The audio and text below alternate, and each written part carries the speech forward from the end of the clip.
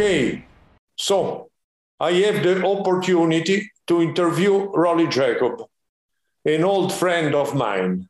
And as usual, I will start reading his CV. I know Rolly since more than 40 years, and we have shared a very good friendship through the world. Rolly was a professor and vice chairman of the University Orthopaedic Department of Bern, Switzerland, at the Inselspital, where he built up the knee unit and pediatric orthopedics. He then moved to Freiburg, where he worked up to his retirement as a chairman of the Canton Hospital, a major teaching hospital, which today is a university as well. Since 2007, he is a professor emeritus of the University of Bern. I met Rolly probably for the first time in Lyon in 1979 at the first Congress of the International Society of the Knee, ISK. So we both came from knee surgery, side to the later formed ISAKOS. We then became both active in the newly formed ESCA, European Society of Knee Surgery and Arthroscopy, where Rolly was heading for 8 years the scientific committee. In 1995, he was elected program chair for the last combined Congress of ISK and IAA, International Society of Arthroscopy, in Hong Kong. And after this, he entered the presidential line of ISAKOS, which he chaired in the years 2000-2001, with the Montreux Congress organized by him. With this Congress, ISAKOS started to fly high, or better, very high. Rolly was as well president of Swiss Orthopaedics and Swiss AO. His main interest in the knee has been the preservation of the meniscus with a known inside-out repair technique developed in the 80s. The PCL and posterolateral instability resulting in an original brace, the PCL jack, for PCL instability and osteotomies. He also invested a lot in the treatment of fractures. He published over 200 articles, and together with Hans-Ulrich Stobli, the Cruciate Ligament book, still a classic. In 2018, he received the Life Achievement Award of ICRS and was induced in the Hall of Fame of AOSM. He's married for 24 years to his wife, Jeanette, who works in archaeology. They are a family of 3 daughters and 7 grandchildren. So, in summary, we can consider that Rolly Jakob is an old man.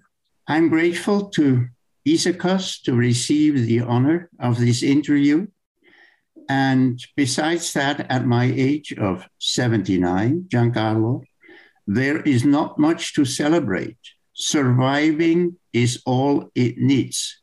Now, first, regarding my relation to ISAKOS, I will keep it short and refer to the personal remarks around history of ISAKOS session, how it was and how it feels today, which we gave at the History and Legend session in the program of ISAKOS 21 under the on-demand session. It can be looked up at this point. First question, why and how did you choose to become a medical student, a doctor? I grew up in the Emmental, in the center of Switzerland. My grandparents were farmers. My father was running during the war a coal mine in the Lötschental, in the canton of Wallis, and he died very young. We were 4 children. I was 6. My youngest sister was only 6 months old.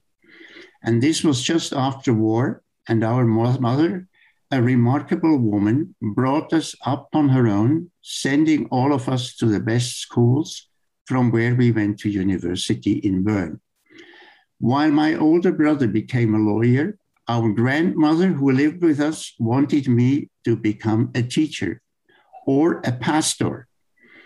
I loved plants, and always I was out in nature with our dog and my friend. I remember how in the fourth class of school, we had to create a herbarium. Mine seemed to have succeeded reasonably well because the teacher kept it as an example and never gave it back to me. Since during the first year of medical study, one would have botany and physics as main subjects, I decided for medicine, having had good marks at school in these two subjects. I never had felt the so-called helper syndrome, as some doctors may have. Already then, I liked to work with my hands. Okay. Second question. Why and how did you become an orthopedic surgeon? Well, entering medical school in Bern, Switzerland, and Vienna, which was part of the good tone at that time, common courtesy, I was especially thrilled to observe my professor of anatomy, who was able to simultaneously write with one hand on the blackboard and draw with the other one to produce pictures of high quality in colored chalk. Then I had some interest in dermatology, probably a residue and analogy of my curiosity to classify plants. But I also knew by heart all the syndromes which filled the medical textbooks, so that internal medicine made it right to the top of the list. But since we also had to complete an internship in surgery, I decided to start with this and tick it off to then concentrate on internal medicine rapidly. But things turned out differently. My first chief of surgery in a country hospital in the Emmental as well happened to be one of the 10 surgical chiefs in the canton of Bern who had founded 5 years before in 1958 under guidance of my mentor Maurice Müller, the first AO school. And indeed, I experienced fun to put fractures together with screws and plates and see patients walk out of the hospital without a cast. A hidden target became obvious in attempting to acquire the surgical artisanry to follow early on the path of Maurice Müller, who, through experience and aptitude, had reached the expressive level of an artist. In 1968, before my final exams, I applied for a training position at the orthopedic clinic of the University Hospital, the Inselspital in Bern, with Professor Maurice Müller, whom so far I had only known from his surgical tools and his lectures given as professor to his students.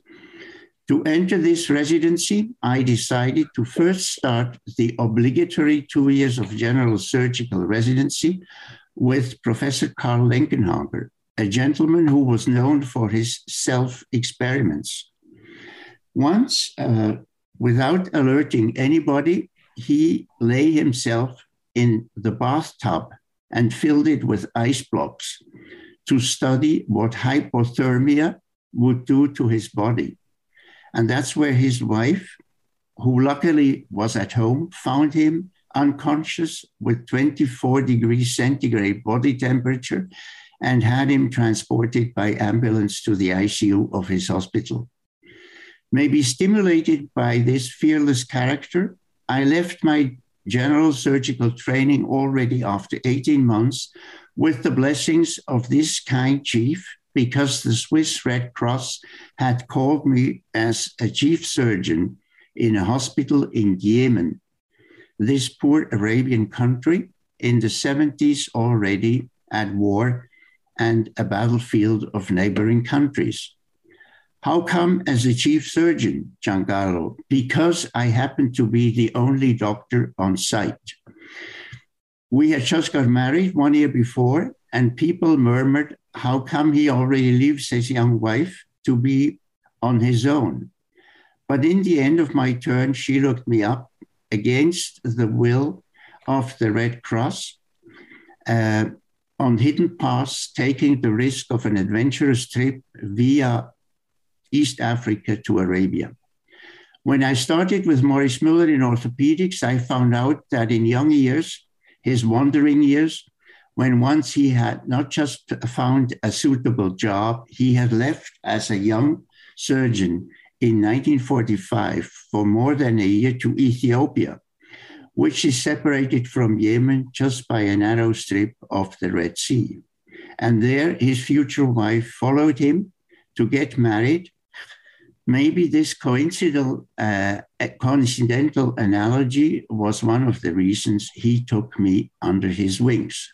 So, who were your teachers apart of Maurice Müller? Well, certainly Maurice Müller became my key mentor. Early during the training in 1972, he organized a stipend for me and sent me abroad for 3 months to Finland to learn rheumatoid surgery.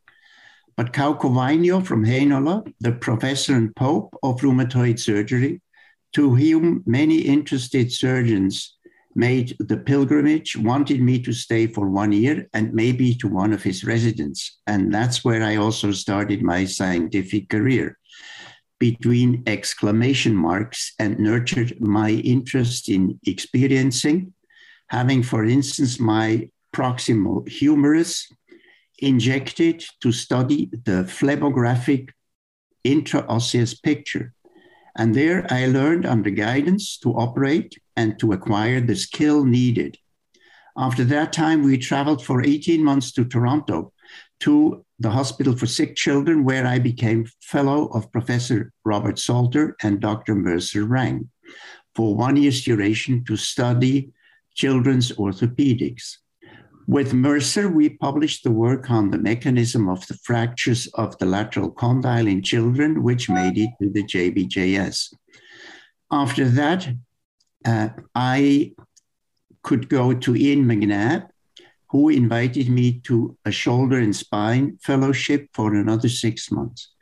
But it was during these 18 months that I also got to know, as in a side effect to say, David McIntosh, next door in the Toronto General Hospital and at the Athletic Injury Clinic in the Hart House, where injured athletes and players were carried in the examination room to have their knees looked at.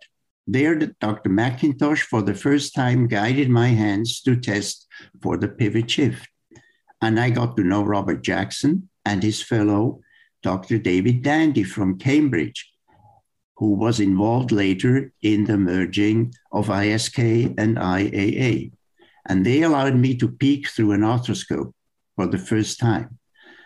Although these were only short but fascinating moments during this fellowship, they had a sustained effect, because when returning to the clinic in Bern, we immediately started anatomy work at the morgue on this instability phenomenon and its surgical treatment, resulting in several publications, because this was new at that time.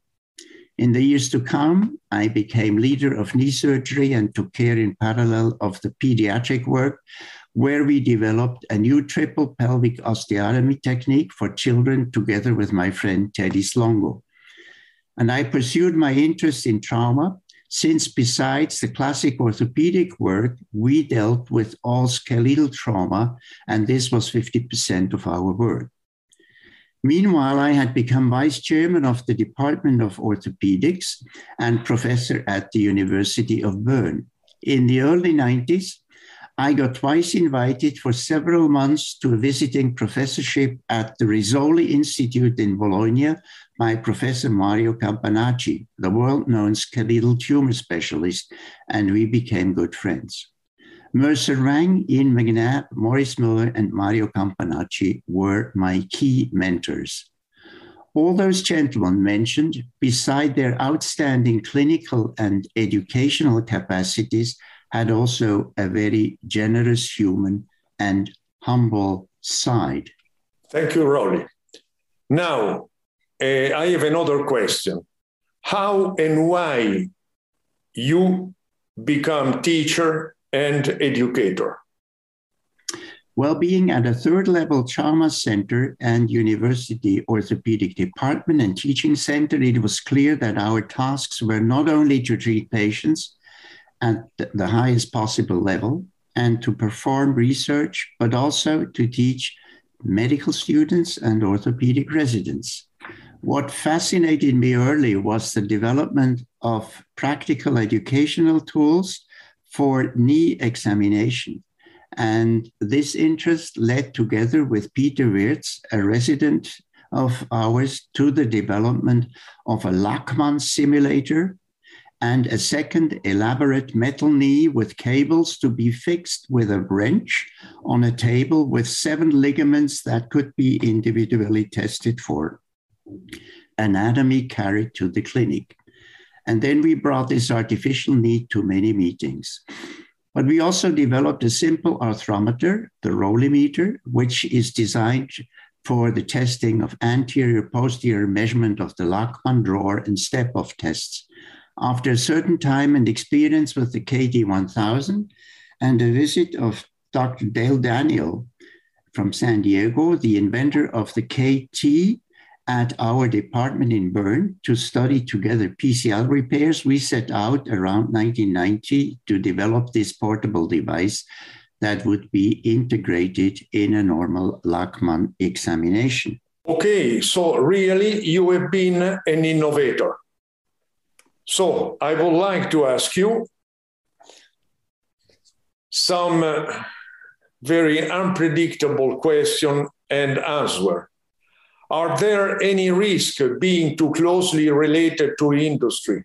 How we can help industry? I had the chance to start practicing orthopedics before it became a business. Certainly the risk to be too closely related with industry exists, and it is of true concern because you then tend to lose objectivity and honesty and risk to get on a dangerous track. And this may fall back on you in an undesirable way. To be honest in this context means you first must be serious and strict with indication for a specific treatment, like a certain degree and stage of OA should be visible and demonstrated on X-ray when you plan to perform a total knee or an osteotomy. Then after surgery, you must call the patients back for follow-up examinations. And you must carefully document the condition of your patients who have received the new treatment you have been pushing, say, experimenting with. Do not hide serious adverse event, or the lawyers will kill you.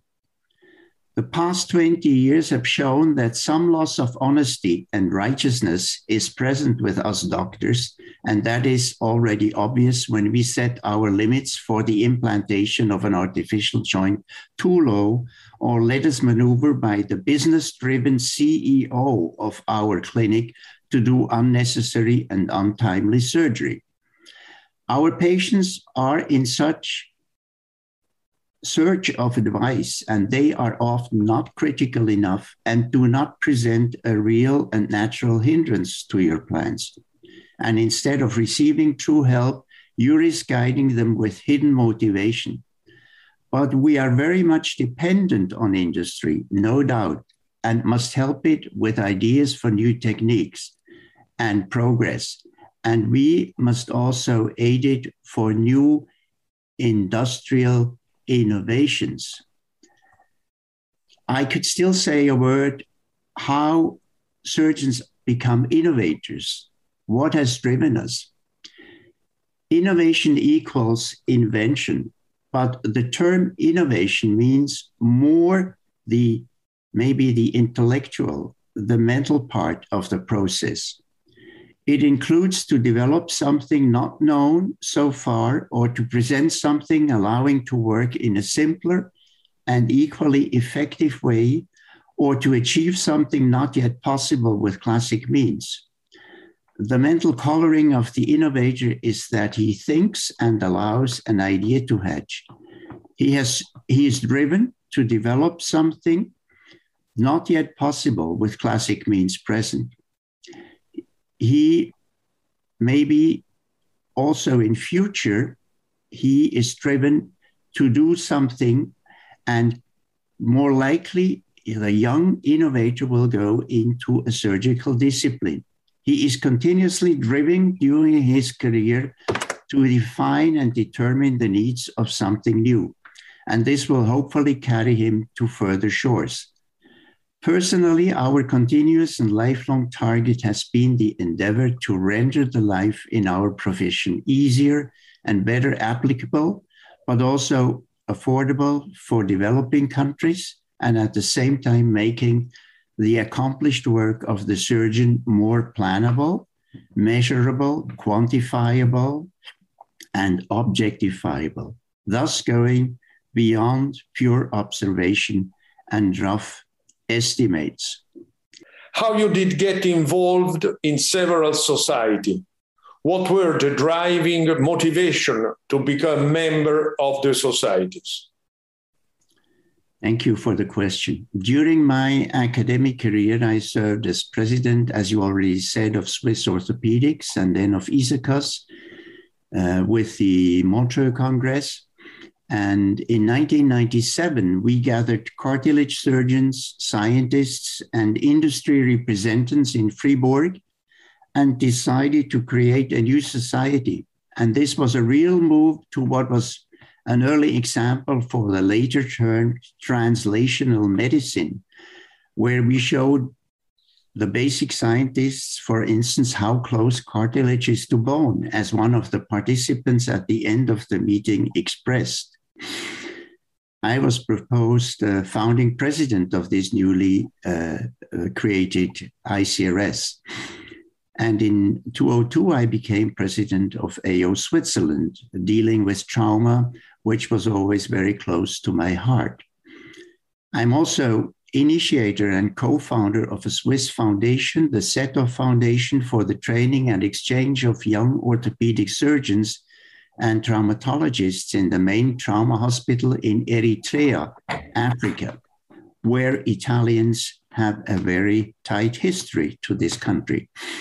I think somebody devoted and established, better a we type and not a me type, somebody beyond personal, ulterior, ambitious, and political motives must take the lead and be willing to do the work to unite us as a group of interest and present our discipline towards outside, mainly to the patients, showing what our mission statements are, what we stand for regarding our ethical rules, and how we feel responsible for the finances and the means given by our colleagues, but also by industry sponsors to us to offer the best of education and information. For instance, by establishing consensus and guidelines, by offering a rapid warning system to our members in case of complications with a certain new method. If you want to get something done, give it to a busy person. Which recipes have we learned by doing this? How did things work best for me? Assigning a start and an end point to each task. Called pacing has helped for me. Trying to challenge the three most important items on the plate. Learning what I can delegate and not holding it with me. Creating structure for your tasks. The fact of being more productive means doing the right things, not more things. And this helps you to keep the balance. And don't lose your family. When your wife tells you she is no more interested to join you on meetings, it's time to lean back and give you a break, provided your wife is not more ambitious than yourself. How can you describe the commitment to our profession? Commitment to something is a great word. If I look it up in Google, and I did that, regarding our medical profession as doctors, the most recent link appearing is from 1995. Imagine. Doctors must remake the care of their patients the first concern. That rule remains unchanged over the last 2,000 years. However, the hospital environment in which this relationship should work is changing so fast, with a gap that has opened between the ideal medical practice and the realities of how doctors experience their work. How can working hours of residents and fellows limited by law remain compatible with the needs of patients, but also guarantee exposure in a reasonable number of years? Something falls on the wayside.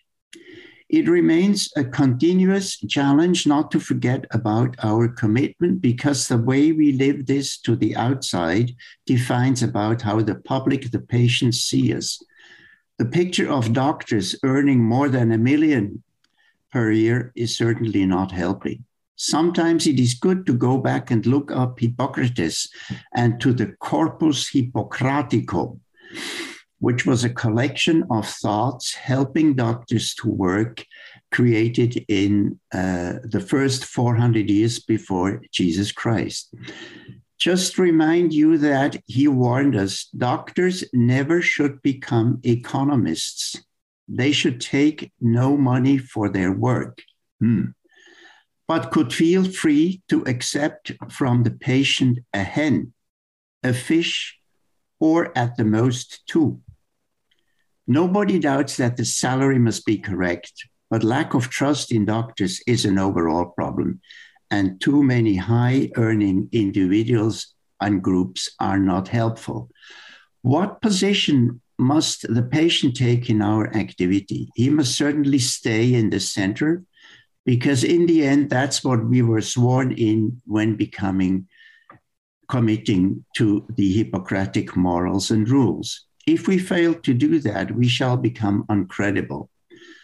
But how about patients becoming more and more demanding and dictating what service they want us to provide for them and under what condition?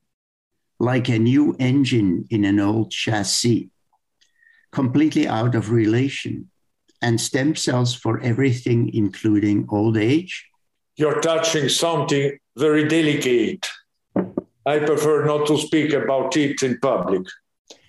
So, how do you sense the orthopedic world, and especially knee surgery and sports medicine today, related compared to the early times when we were not young, but younger than now?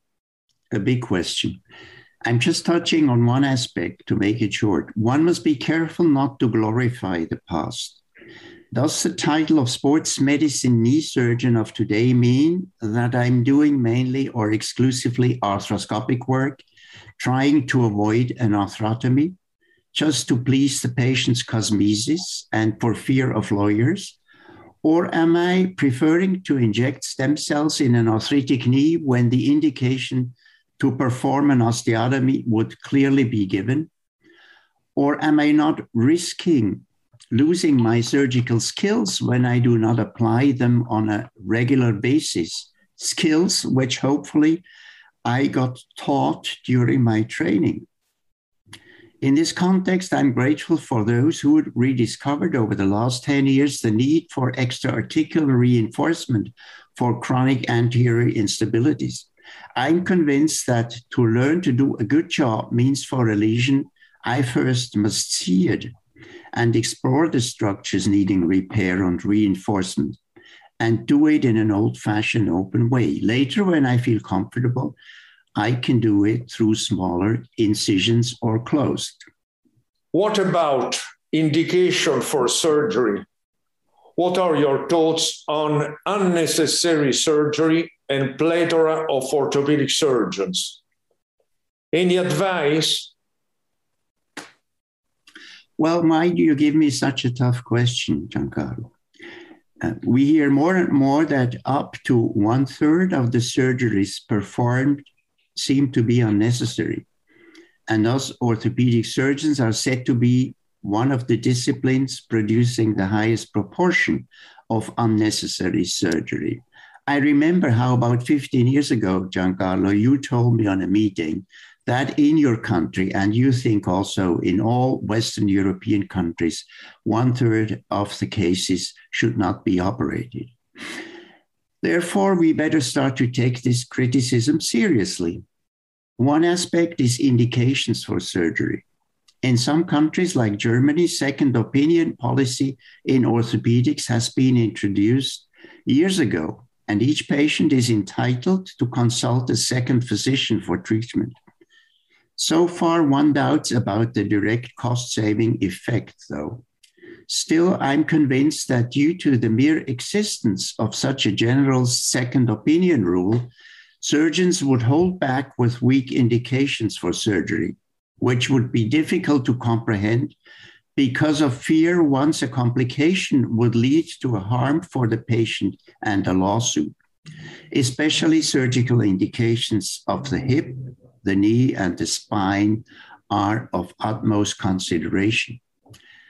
What is the other main reason behind too many surgeries? Simply the high density of orthopedic surgeons. That is also the result of working hour limitations introduced in the hospital after the year 2000, when we had to engage 1/3 more of orthopedic residents.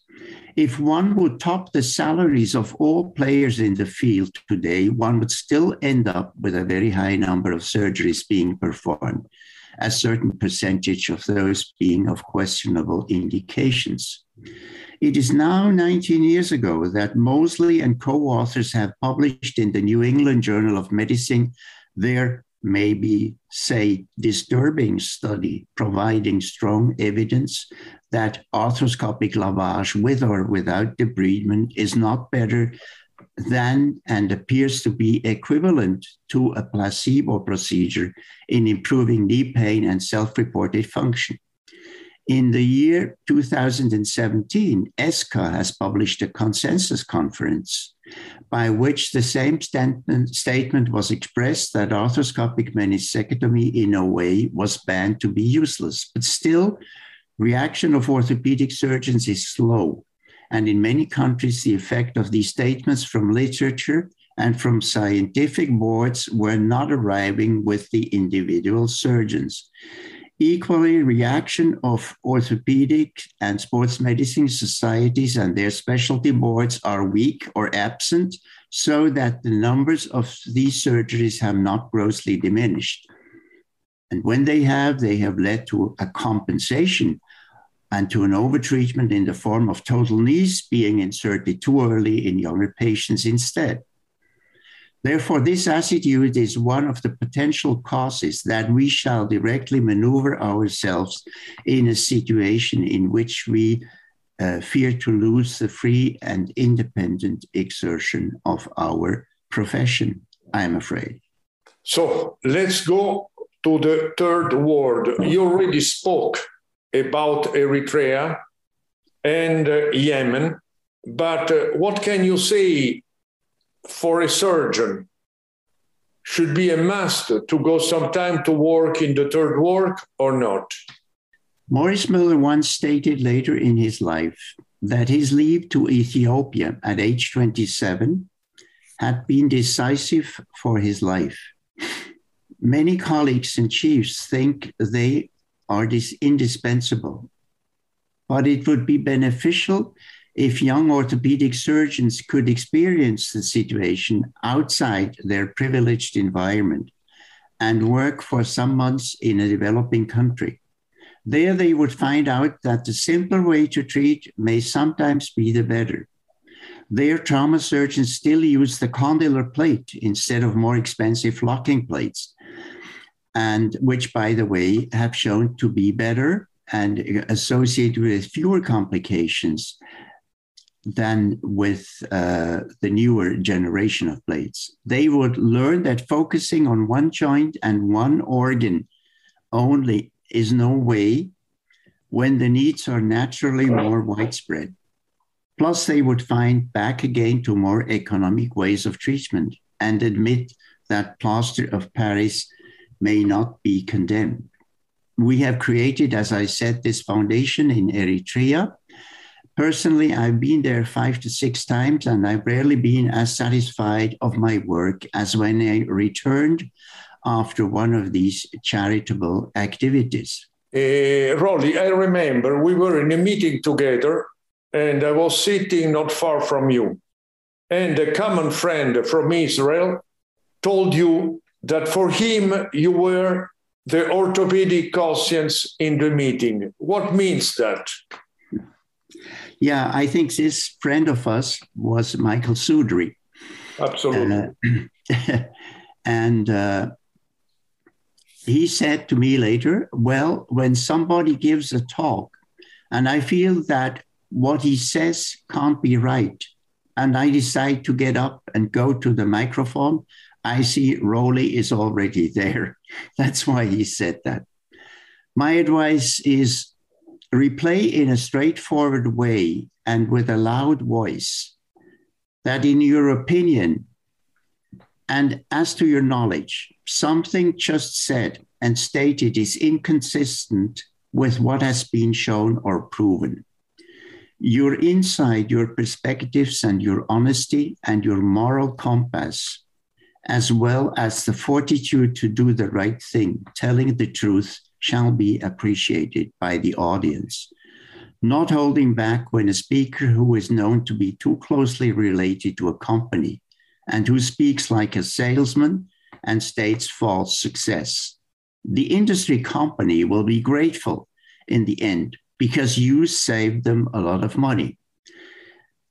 That is at least one practical aspect of an orthopedic conscience.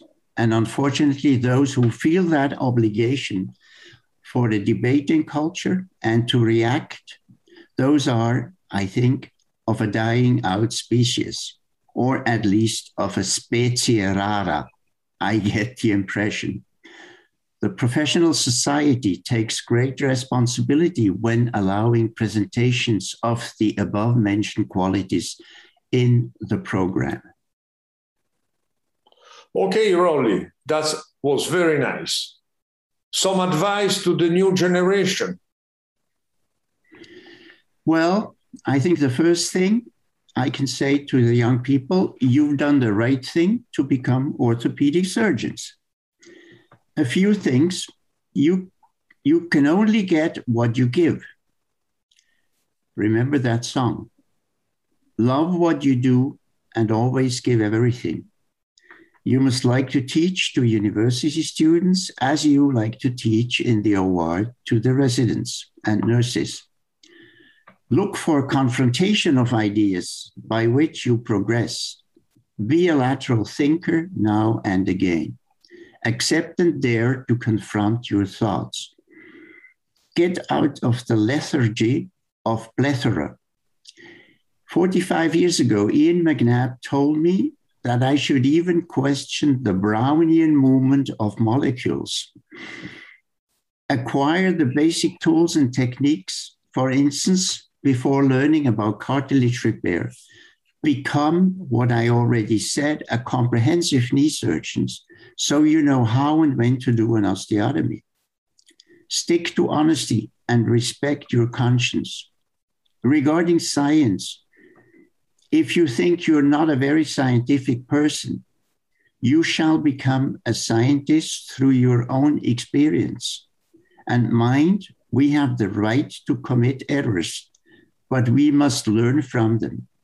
Commit every mistake just once and say it when you have failed. When we don't learn from our mistakes, we inflict unnecessary stress on ourselves and on others, and we risk losing people's confidence and trust in us. Nothing is more valuable than experience in surgery. I advise you to make separate OR notes for complicated cases that you keep in a special roster to look them up again when you plan a similar difficult case, because you will remember. There you may describe at which moment a specific complication happened and by what error, things you want to avoid in the usual OR note. Take every complication as a special chance to improve, but then if there is no epicrisis available, you may have forgotten. Mind, the best of surgical coaching is the one by a retired friend, and you offer him as well a right of existence. Be aware of cycles, a frequent phenomenon of topics in orthopedic surgery that come and disappear to then reappear 30 years again. And we have devoted some interest to this phenomenon. Last question, dear Rolly. Do you have any thoughts for the aging surgeon? Second, could we be considered aging surgeon or a very old surgeon? I think now the last definition would correspond to what you say and what we are, Giancarlo, my dear friend. How can this single older orthopedic surgeon who still finds an interest to follow the trends remain being involved? By giving advice and by working up his heritage, all his history, which otherwise gets forgotten. And you, Giancarlo, you have produced a very nice PowerPoint presentation on your osteotomies. For this, he must remain connected to younger colleagues who are keen in publishing and contributing, or who just appreciate your experience and opinion when planning a case, a difficult case maybe, or assisting them even in the OR. Should older surgeons go to work themselves still? That is the question. Maybe they should not do that and withhold and give advice from a certain distance. Should we create a free of charge journal or a newsletter for the aging orthopedic surgeon, Giancarlo, or propose a section in the most actual journals devoted to contributors who have their future behind themselves? Nobody than older colleagues are better capable to write an article called a classic on the work of an eminent colleague who has passed away and once contributed with a key observation and an experiment or just a philosophy. But I also might, to conclude, add a statement of the late German philosopher Odo Marquardt. He said, age has one privilege. You can speak out what you think without paying attention at how the one who listens you will react. Finally, to the germ giant. Basically, and right from the beginning, I sort of disliked that term, I'm sorry to say. My wife does not like to share the bed with a giant. I agree with Consecino, who at the end of his interview refuses to be called a giant. He prefers to be named a student. That is obviously what he feels would be better adapting to his attitude to look back to his career as a lifelong, continuing learning process and experience. I share the same humble feelings, and I would feel more flattered to be called a student of Issachus. And then, which older person does not like to be called a student?